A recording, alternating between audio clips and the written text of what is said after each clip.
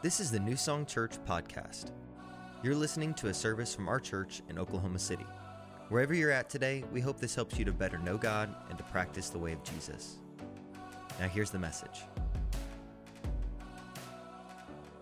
Let's get going. All right, if you got your Bible, go to 2 Chronicles chapter 21. 2 Chronicles chapter 21. It's probably 4 or 5 months ago that me and Josh Romano started talking a little bit about men's retreat, and he shared with me the theme that he felt like God put on his heart. And at that time, I immediately had a word kind of pop up. I talked to him about it a little bit. And yet there was a little bit of resistance to this word. And I think you'll understand when I share the word with you. It's the word insecurity. Insecurity.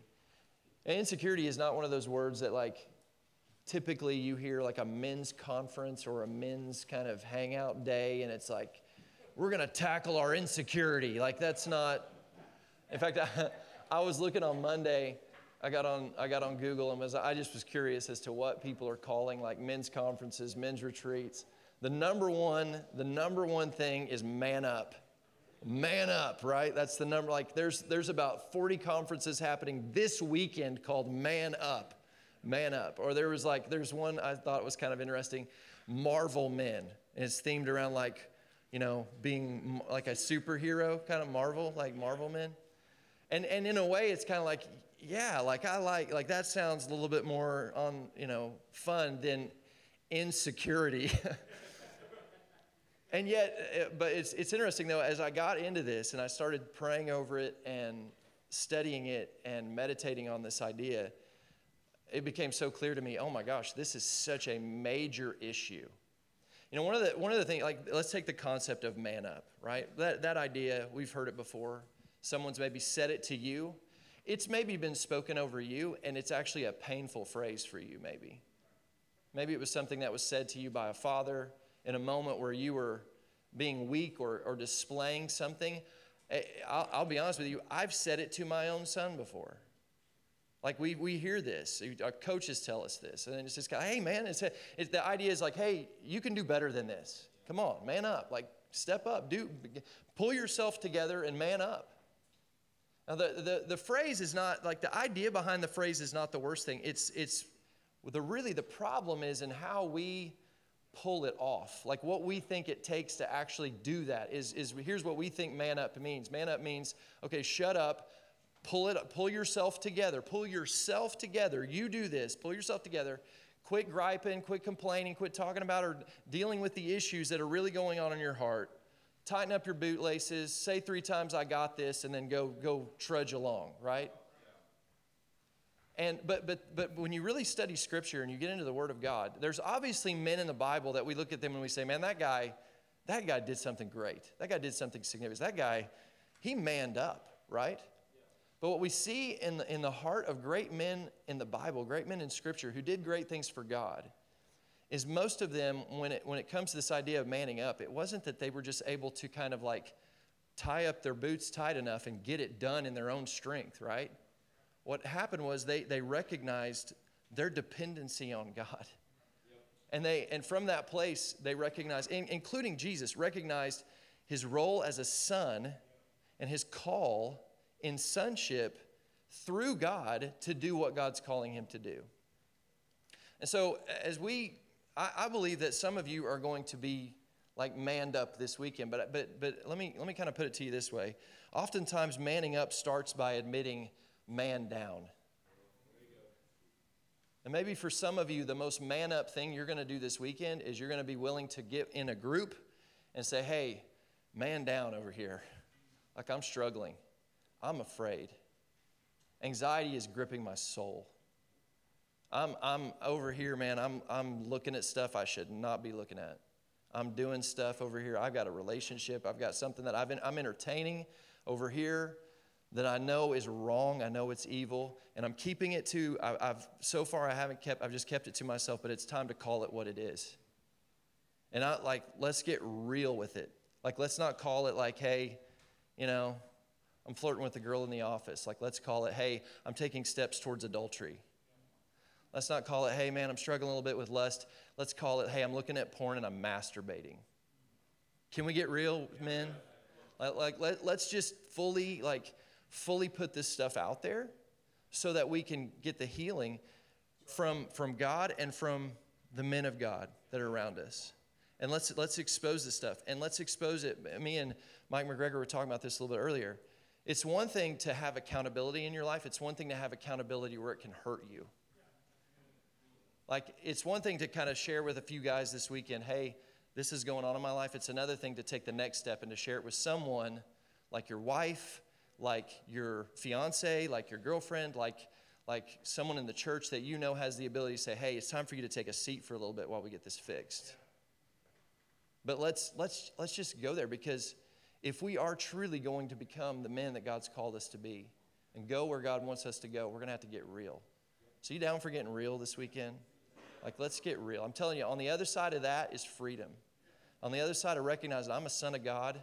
God has a higher call for me than this, and I can do this with his help, not in my own strength. You can't do it in your own strength. We'll talk more about that as we get along here, but I believe God wants to help you to do what he's called you to do this morning. Amen? So let's pray, and then let's get into the word here.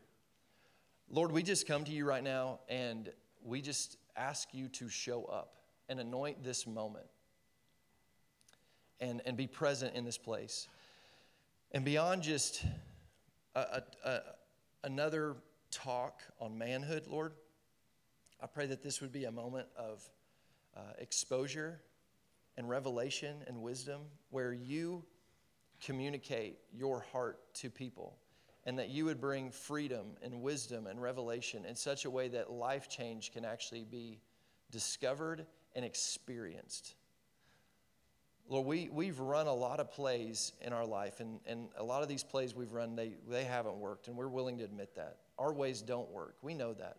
And so, God, we come to you today and we say, show us where we're off.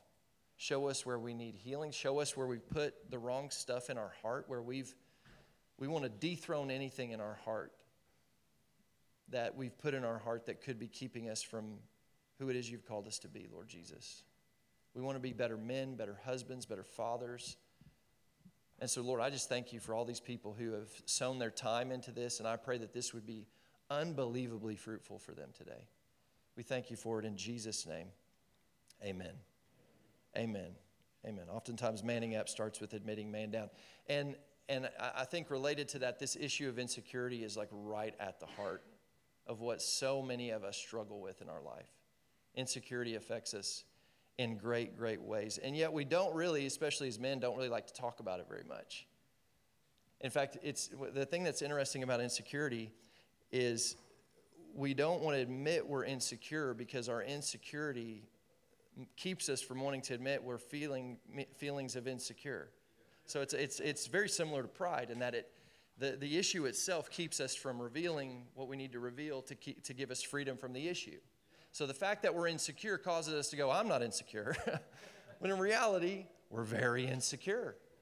And there's stuff in us that we don't want to deal with. And so what we do is we'll categorize it. And here's how we categorize insecurity. A lot of times we categorize it as kind of like, oh, this is just kind of a me issue. This is a me problem. This is a me. How manly is it that I'm talking right now? And there's like gunshots going off. Like what? That's awesome.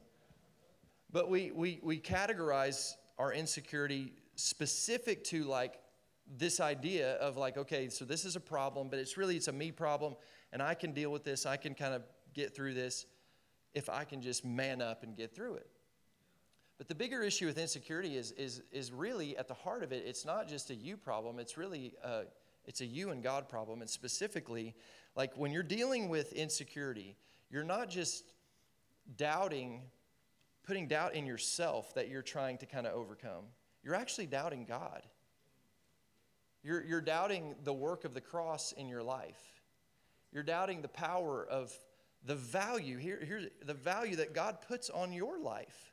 The fact that Jesus came speaks to this incredible value that God puts on your life, and yet insecurity causes us to go, this is a me thing, this is a me value problem, when really part of our insecure issue is we don't see how much God values us.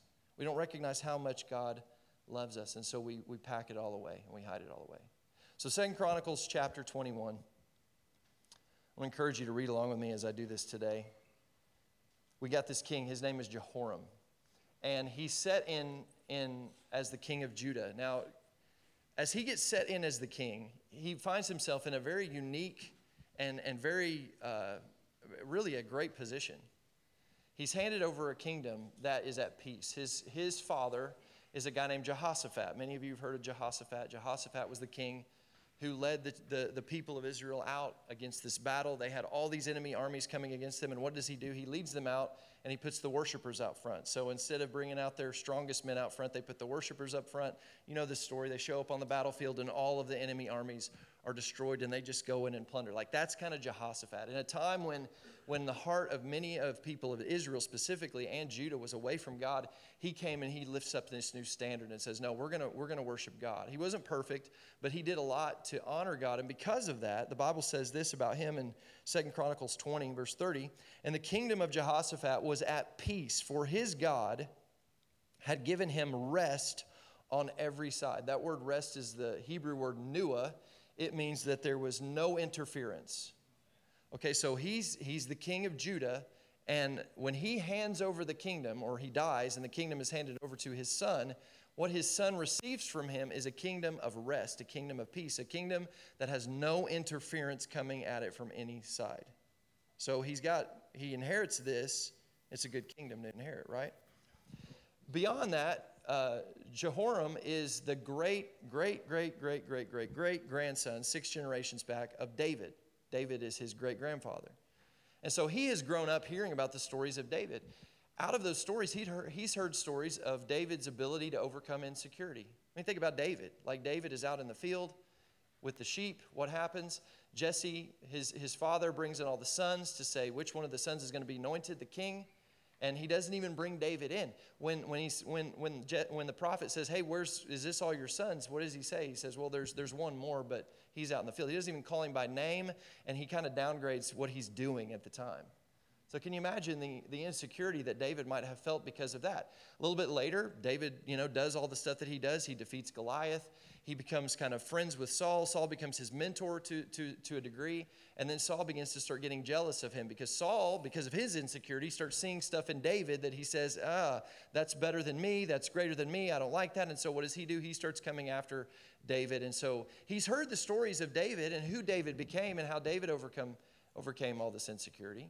He's had the Psalms. He's had the Proverbs. He's had all of the Psalms that speak to the faithfulness of God and the Proverbs that speak of all the wisdom of God. He's got all of that. So he's got all this.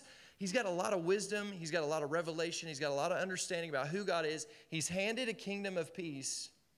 And yet because of his insecurity, we see something displayed out of his life immediately when he receives the kingdom. Look at this. This is verse 4, 2 Chronicles 21.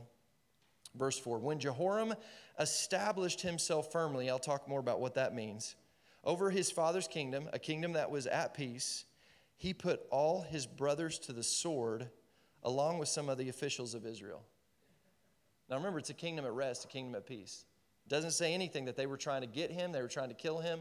He just puts them to the sword. Why? Because he is so insecure.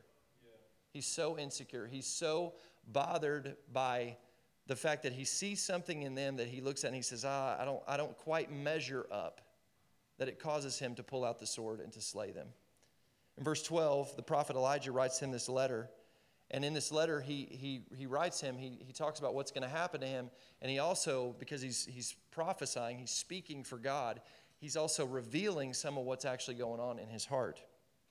This is what the Lord says, verse 12, the God of your father David, you have not allowed the ways of your father Jehoshaphat or of the king of Judah, Asa, but you have followed the ways of the kings of Israel, and you have led Judah and the people of Jerusalem to prostitute themselves, just as the house of Ahab did.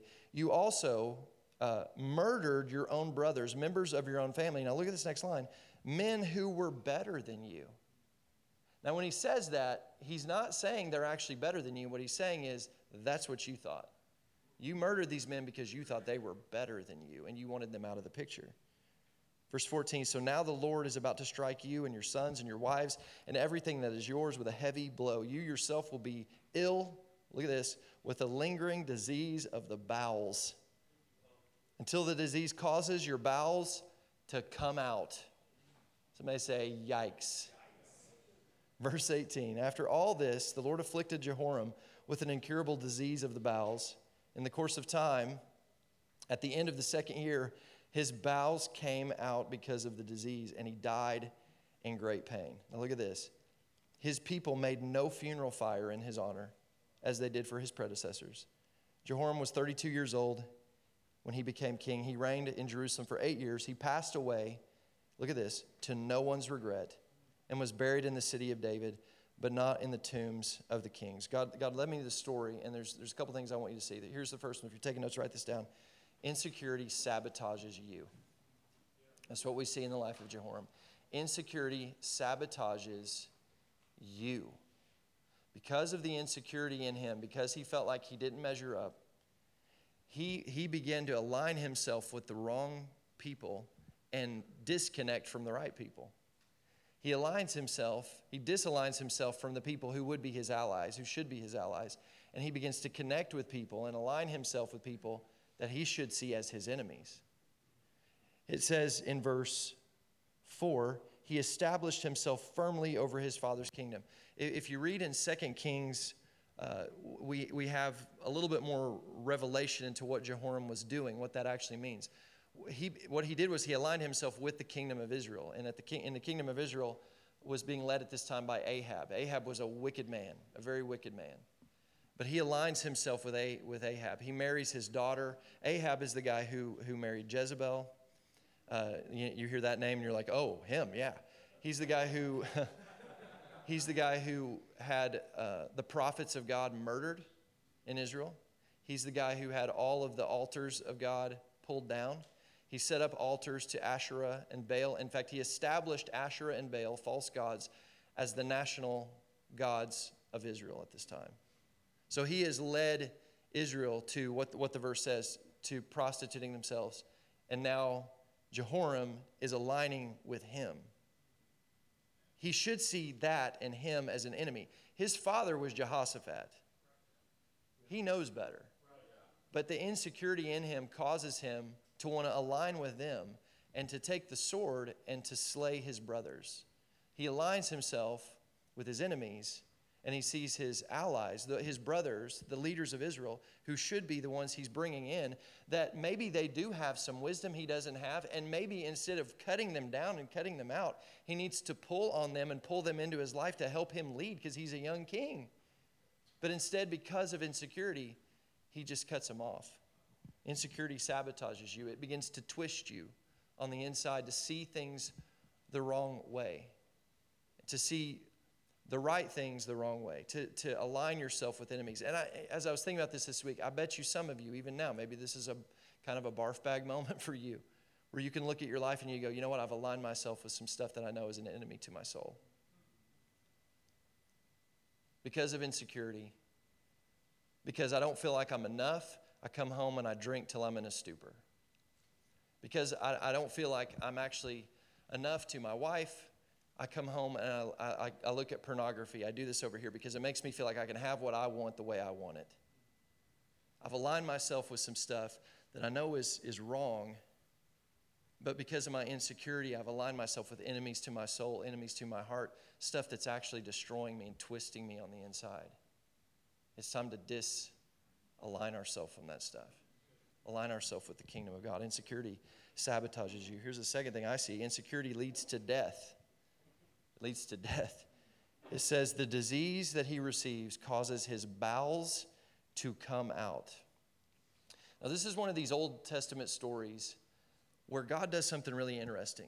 We see this a few times in Scripture where God does something, he's illustrating a greater truth in an actual reality that he brings about. So there's what is being done, like literally being done, what's literally happening, but there's a figurative truth of what happens in all of us that we can look at. So what happens here? Well, one of the things you need to understand is bowels in the Bible symbolize the inner motivating emotions of our life. Bowels are a picture of the strong feelings that move us to action. Strong feelings. There's a movie when I was younger I saw called Young Guns 2. Anybody see this movie? There's a guy, you guys remember him? He's a newspaper writer that's on the plane, and he would need to go to the bathroom, and he would say, I need to take a movement. I've got to have a movement. And he was talking about his bowels were moving, right? And he needed to get off the horse, and he needed to find, and you've all been there before, where your bowels start moving, and it's an inner motivating emotion. I remember, it's misery, so I can get real with you. I remember being in high school, and man, I ate so bad. I ate so bad in high school. Oh my gosh, I ate fast food like for every meal. And it was a very normal thing for me to, like, after school, go to the gym, work out, lifting, doing all this stuff, and then driving home and go to Wendy's and get 5 junior bacon cheeseburgers. Or go to Long John Silver's and get 3 chicken planks with 2 more fish planks and a dozen shrimp. It was like $20 in 1996. This would be like a $50 fast food meal now. And then I was going to movies a lot. I saw at least one movie a week, sometimes more, because I loved movies. And every time I go to the movies, a large popcorn, a box of Sour Patch Kids, and a soda, and I finish it every time. And so there would be a moment that would happen about once every 10 days or so when my body had had enough. And I would be like leaving a movie and driving home, and all of a sudden it was like, you know what I'm talking about? And like you get sweaty, and it's like, oh, everything clenches. And it's a race. It's a race to get home, a race. And I'm like standing in the car so I can tighten. Some of you know, that's why you're laughing. You've been there before. Because if you don't clench, here's my point. There is an inner motivating thing happening in my bowels that now everything is driven by that. Are you tracking? There's an inner, like that's this picture here. Something's going on inside, and what's happening inside is driving what's happening on the outside. That's what we see in this. So symbolically, what we see in Jehoram are these actions that are taking place in his life, cutting people, murdering people, aligning with the wrong stuff. What that shows us is that's the inner motivating emotion that's driving him, and it's insecurity that's driving him towards all of that. Insecurity is within, it's in his guts, it's in his bowels, it's gotten down deep inside of him, and now it's twisting and turning everything around where he's seeing things the wrong way. So get this, before his bowels physically come out, his bowels symbolically come out in the form of insecurity. The motivating emotion of insecurity comes out. And then, literally, his bowels come out. And I was studying this week, and it's disgusting. So hang on here. What happens to him is what's called a rectal prolapse. This occurs when the rectum turns itself inside out and comes out through the anus. Pretty bad, right? One commentary I read, I thought this was funny. It said he died of a fatal case of hemorrhoids. That's a fatal case of hemorrhoids. And it was agonizing. The Bible says in verse 19, he died in great pain. He died in great pain. Insecurity leads to death, gross death. It leads to nasty, gross stuff coming out of your life that's not supposed to come out of your life. It leads to stuff getting twisted up inside of you. When I was reading this week and studying this, and there was a few moments where I'm just going, good Lord, like this is disgusting. Like you ever read it sometimes in the Bible and you're like, was that necessary? Some of these details, were these necessary, Lord? And I'm reading it and I'm going, this is so gross. And then I felt like the Lord was kind of like, yeah, now you're starting to see insecurity the way I see it. See, sometimes we see insecurity as, it's just me, it's just a little me issue.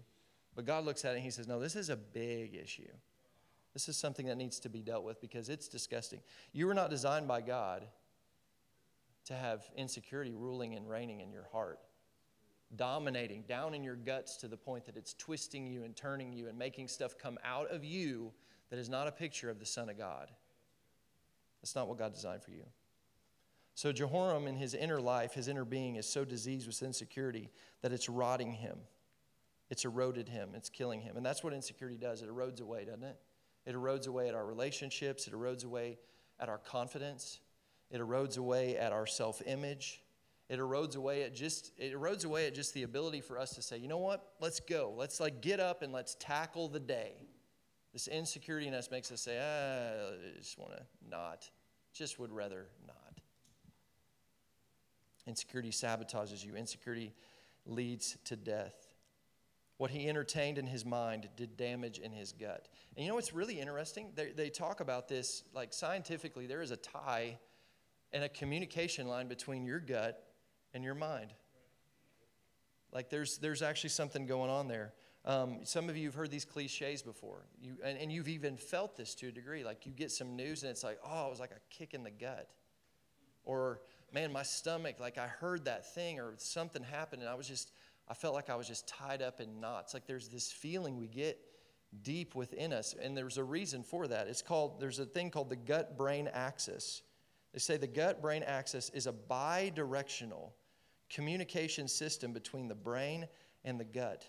Studies have demonstrated that emotional distress, including insecurity, can disrupt this communication, leading to gastrointestinal symptoms and disorders. So what happens in your mind can negatively impact your gut. And that's what God shows us in this story. There's stuff in this guy's mind that he's allowing to rest in his mind, that he's entertaining in his mind, that he's letting have a place in his mind, and it's disgusting, and now it's twisting up and turning inside out his insides and causing them to come out in disgusting ways. You get this. Insecurity leads to death. It leads to ugly, painful, gross death in your life. And then beyond that, insecurity is its primary action. Here's the third thing. Insecurity's primary action is cutting. It's cutting. The first thing that this king does out of insecurity is he pulls out the sword. And really, I think this is kind of a way for us to discover where maybe we're dealing with some insecurity. Is where are we pulling out the sword? Where do we find ourselves needing to cut down, cut out, and cut off? Do we find ourselves in areas where there's people and we see something in them and we feel there's just something in us that feels like we have to cut them down? We have to cut them down to size. We have to maybe cut them off because it's just that the sword comes out because of our insecurity. And we begin to think, I need to eliminate them. I need to cut them off. I need to cut them out. I need to find a way to kind of villainize them in my mind so I can make an excuse for why I'm doing what I'm doing. So I'll do whatever I need to do. I'll unfollow you. I'll disconnect from you. I will call, cancel culture you, whatever it is. I'll get you out of my life because I got to cut you off. Insecurity is coming out at me. Insecurity doesn't show up. Or insecurity shows up in stuff like hypersensitivity, negativity, jealousy, anger, backbiting, being territorial, jumping to conclusions. But what we see in the story is it's impossible for you to cut others and not hurt yourself. One, he disconnects himself from the very people that he really should be aligning himself with. And in the process of doing this, he's allowing stuff into his mind that's actually poisoning his soul and doing damage to him. And in him, it physically kills him. And in us, what we don't realize is it's emotionally killing us. It's spiritually killing us. We're not just cutting off them, we're cutting off God. We think we're cutting off a brother over here, but what we're really cutting off is an avenue through which sometimes God wants to speak to us. And we're doing damage to our own soul.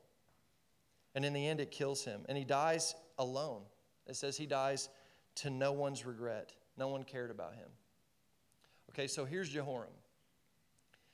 There's a kingdom for him to receive. It's a kingdom of peace. See if some of this sounds familiar. It's a kingdom that someone went before him and made it possible for him to step into. He's got the wisdom of the scripture. He's got all that. But as he steps into this, because of his great insecurity, he doesn't receive of what's there. He cuts off what's there. And he gets twisted up inside. Ugly stuff comes out of him. A sword comes out of him, and he dies alone, and he dies having no impact in the kingdom like he should have had. And I think we all deal with this because at a certain level, we find ourselves, here's kind of what we do with insecurity. We find ourselves in this place where we feel like we don't measure up in some area. Anybody relate to this? When I was in high school, or not high school. Actually, this was when I was a kid. I was really small growing up. I was always like the smallest boy in my class, and I hated it. I was a front row sports picture person. Any front row sports picture people in here? A few of you? Yeah. It's like you and maybe one other boy and a bunch of girls, and you're kneeling. It's annoying. And I would always be like, man, I want to be in that back row. I hated being short. And then I hated going to church. It was extra because I'd go to church, and all of my friends at church were a few years older than me. So one of my friends was 4 years older than me. He had a brother. His brother was 3 years older than me. And then another one of my friends was 2 years older than me. And so growing up, and all of them like turned into giants when they hit 8th grade. And so they're older than me, and they're growing before me. And so now, like, and I'm telling you, when I say giants, like, one of them was 6'4", the other one was 6'3", the other one was 6'1", and I am, no joke, 5'2". So we would stand in church. I remember I hated standing in church, in worship, beside these guys. Somehow I would find myself like in between them, and I just felt like the little brother or the little sister sometimes, you know? Like the shortest one of them, I'm in 7th grade, is a full foot taller than me. And it was just, I don't know, it bothered me. And so I started doing something during worship. I'd be in worship, and I would start slipping my shoes off like this to the back of my heels so I could gain a few inches. And I would stand in worship like this. And so you kind of have to strike that balance of doing that, making sure no one's really seeing that you're doing this. And then also, about 20 minutes into this, it starts to burn a little bit because you're basically on your tippy toes. So I did this for years. And then finally, I hit 9th grade. And thank the Lord. It didn't happen right away. But right as I got to the end of my 9th grade year, over a 4-month period, I grew 7 inches. And then over about 7-month period, I grew 9 inches. So I was 6'1". So now, like, all of a sudden, I've exploded. I'm tall. I'm like them, not huge, but I'm right there with them. And I remember going to church and standing beside them and being like right there with them. And yet I found myself still pulling out my shoes and doing this so I could gain a little bit of height. And then I remember thinking one day, you know what, this could get weird. Because like this guy, why am I taller than him in worship, but then when we're everywhere else, I'm not? And so I was like, I better stop doing that. So let's fast forward 19 years. And I'm in Oklahoma City. And I'm driving around one day. And I'm going to these different hotels in the city because I'm looking for a place to have these interest meetings that we're going to have. And so I've got all of these meetings booked up to go to these hotels, to meet with the managers, to see the spaces they have so that we can have these meetings to kind of invite people to be a part of our church. And I go into these different spaces, and I see several of them, and just nothing is lining up, nothing's looking right. And all of a sudden, these doubts start to creep in. And I start finding myself going, is this going to work? And I'm driving by, and I'm over there by Quail Springs Mall. I'm driving by, and there's a church right down the street called Crossings, and it's huge. And Life Church is here, and all these, and I'm just kind of going, what am I doing? Is this even a thing? Like, who am I to think? I'm over here looking at these little hotel rooms, trying to get together what? And all of this stuff, like, the enemy just starts attacking me with like, you can't do this. What are you thinking? This is crazy. So I know enough. I've been around long enough to know, okay, I knew God had called us, and I'm having a moment where insecurity is rising up. And so I just like, okay. So I put on some music in my car, and I start praying, and I start worshiping, and just driving around over there by the mall. And as I'm doing it, all of a sudden, God starts speaking to me, like he does in thoughts, unpacking so much in just a few, you know what I mean? Those kind of God thoughts. And so I'm praying, and I'm worshiping, connecting with the Lord, just thinking about him. That's what I'm doing. I'm turning my focus on him. Not really like, God, I need you to give me a word. That wasn't what I was after. I just knew I needed to connect with the Lord. So I start doing that, and all of a sudden, God starts speaking to me, and he takes me back to my tippy-toe days. And he takes me back to being as tall as I am now, and yet standing alongside my brothers, my friends, and feeling like I'm not big enough. And he just reveals to me in this moment, he said, hey, you were tall enough, and yet even though you were big outside, you felt small inside. And that's how it is. If you are, you can have sometimes I've talked to men before, and you're talking to them, you're like, oh my gosh, how do you feel this way about you? Like, there's so much in you. How do you not see it? But because on the inside you feel small, that's how you carry yourself, and that's where your faith is, and that's where you're going to live.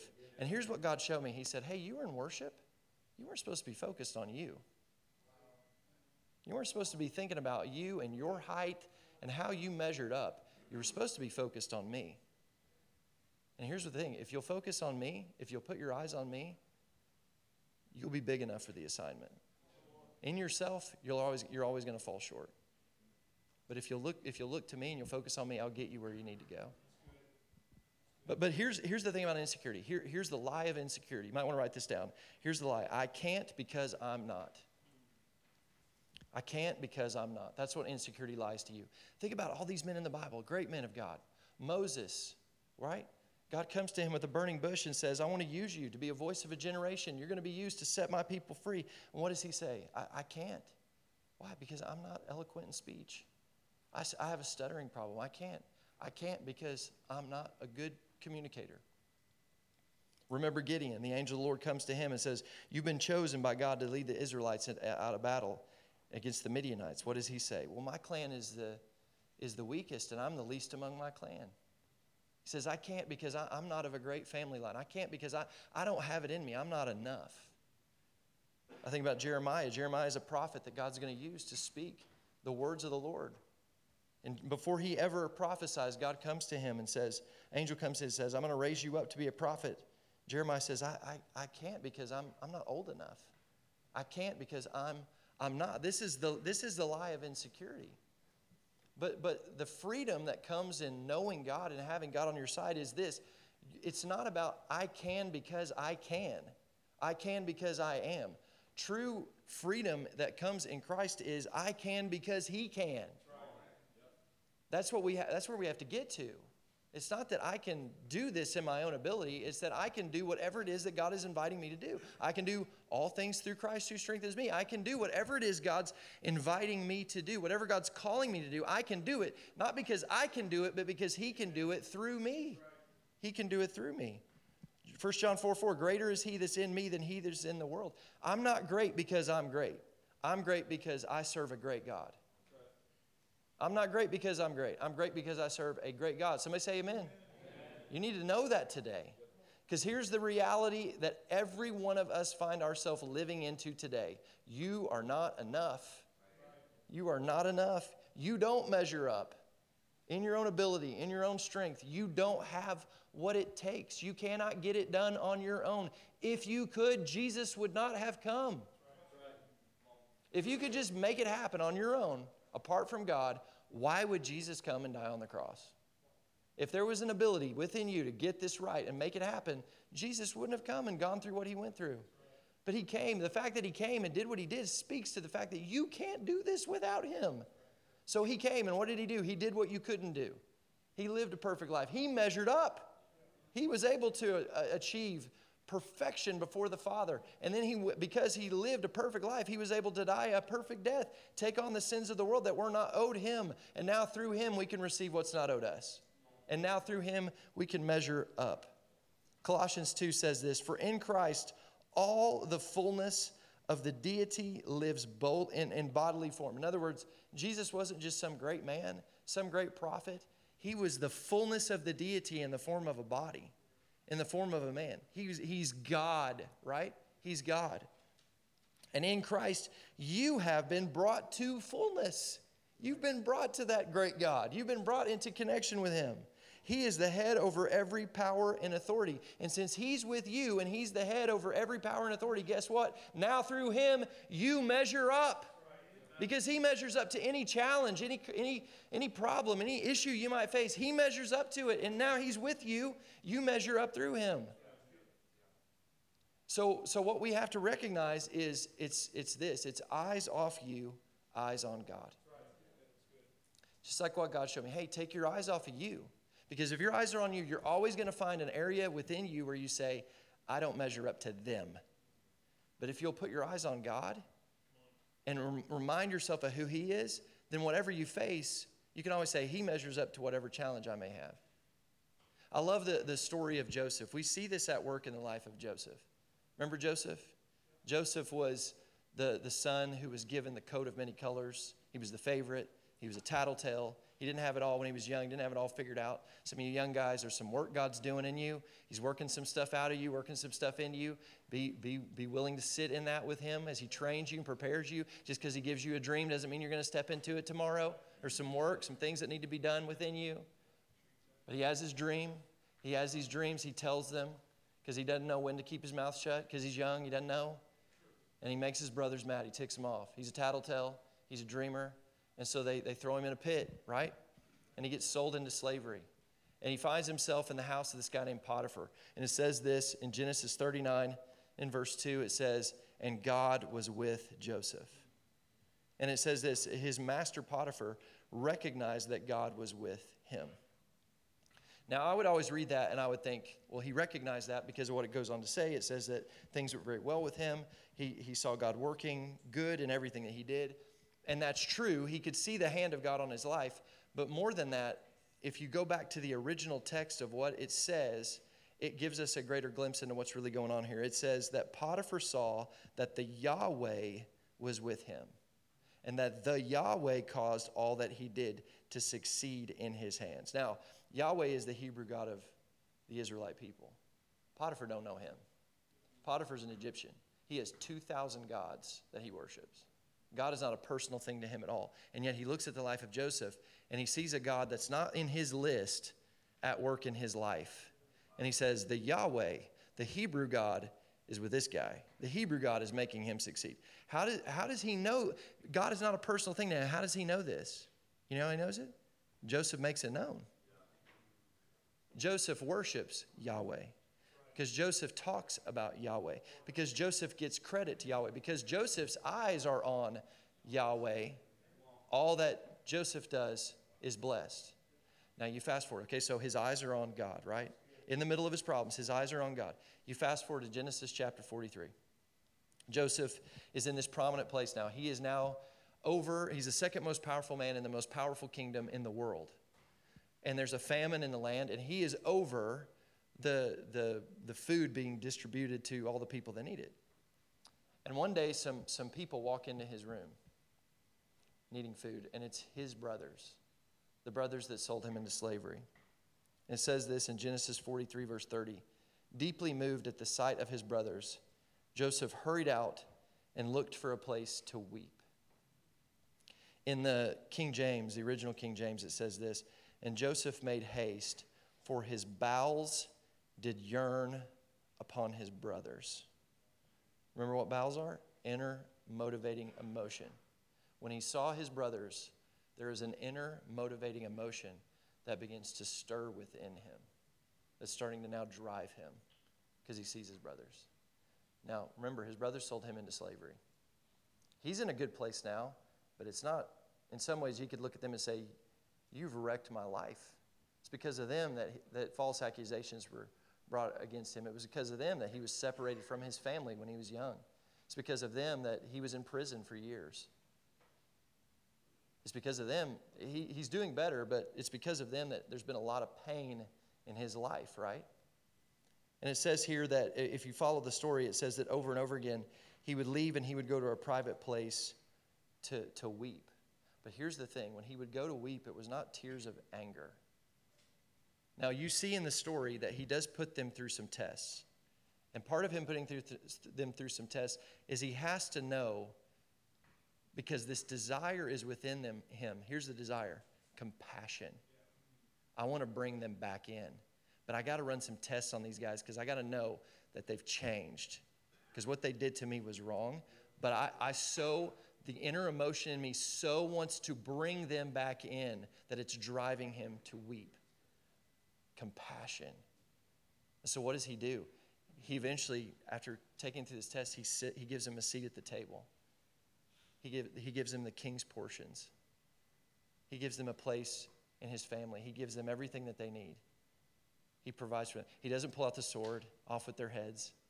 He has a right to that, and he could have, but he doesn't do that. He gives them a seat at the table. Compassion.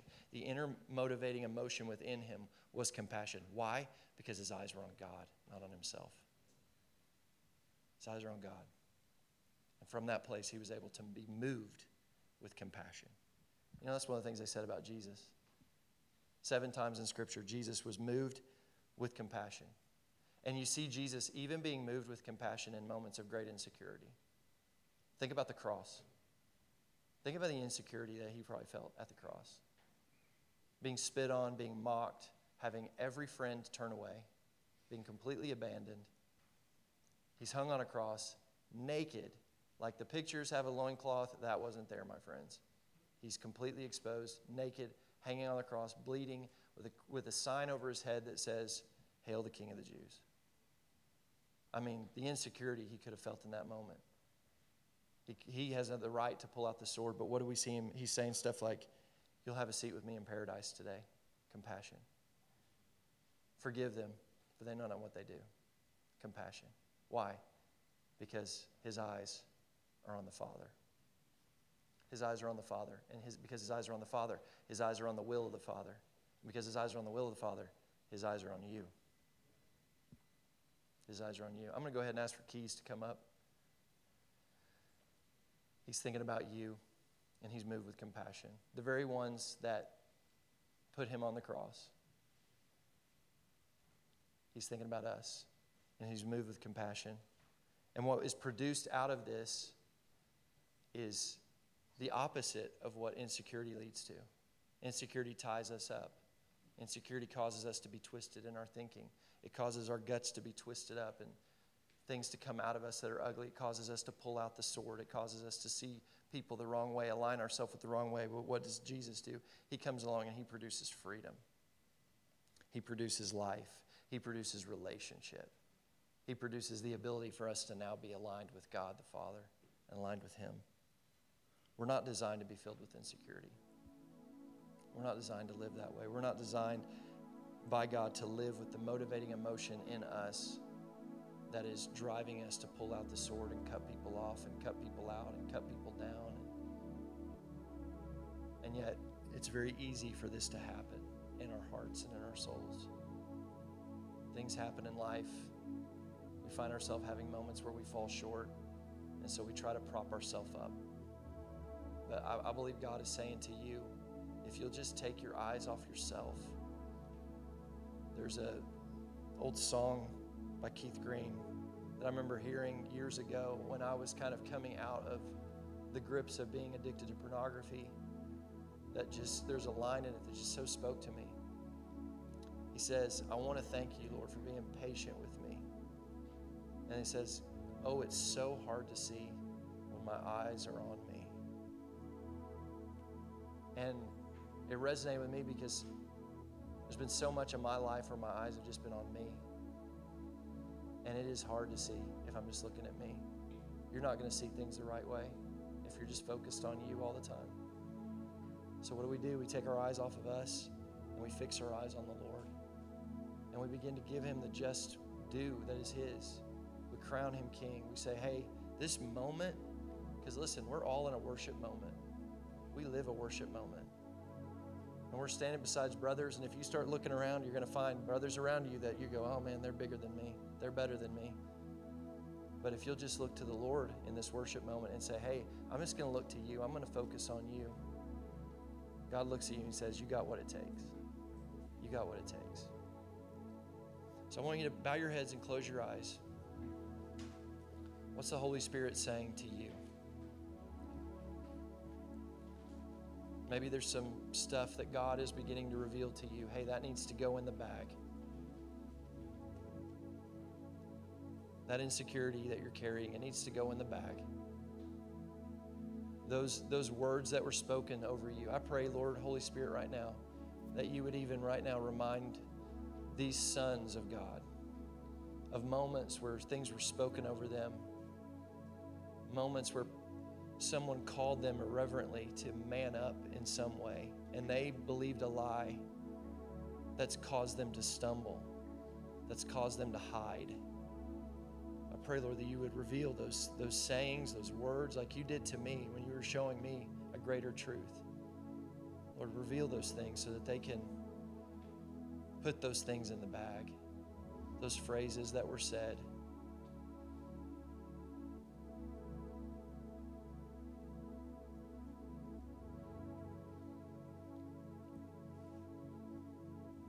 But we want our hearts to be consumed and moved with compassion, like Joseph, to where we could have the same kind of heart to see the very people like Jesus that could look at the people who hurt him and say, hey, here's a seat at the table, and here's a portion, and it's a king's portion. Lord, we recognize today we've received king's portions. We don't deserve it. Far be it from us to withhold from somebody else what's so freely been given to us through Jesus Christ. Help us, Lord.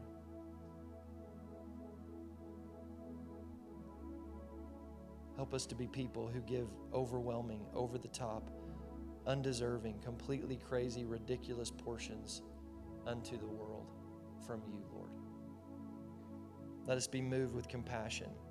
Move us with compassion. Every fiber of our being, Lord, let us be consumed. Let compassion, because our eyes are fixed on you, let it get into our guts. Let it be the inner motivating. Let us not be from our internal being motivated by insecurity to cut, but Lord, to be motivated with compassion, to let out a hand and bring people in.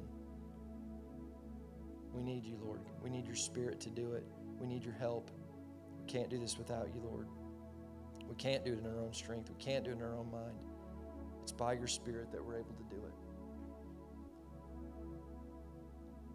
And so, Lord, I pray that you would seal this word in every heart in this room. I pray, Lord, that you would bring this back to our remembrance. I pray, Lord, that you would continue to unpack and reveal this to each and every person in this room today. Lord, we thank you for what you're doing. We love you, Lord, and we praise you. In Jesus' name. Thanks again for listening. For more information on our church or for more resources to help you grow in your faith, go to newsongpeople.com or download our app by searching for New Song Church OKC in the App Store.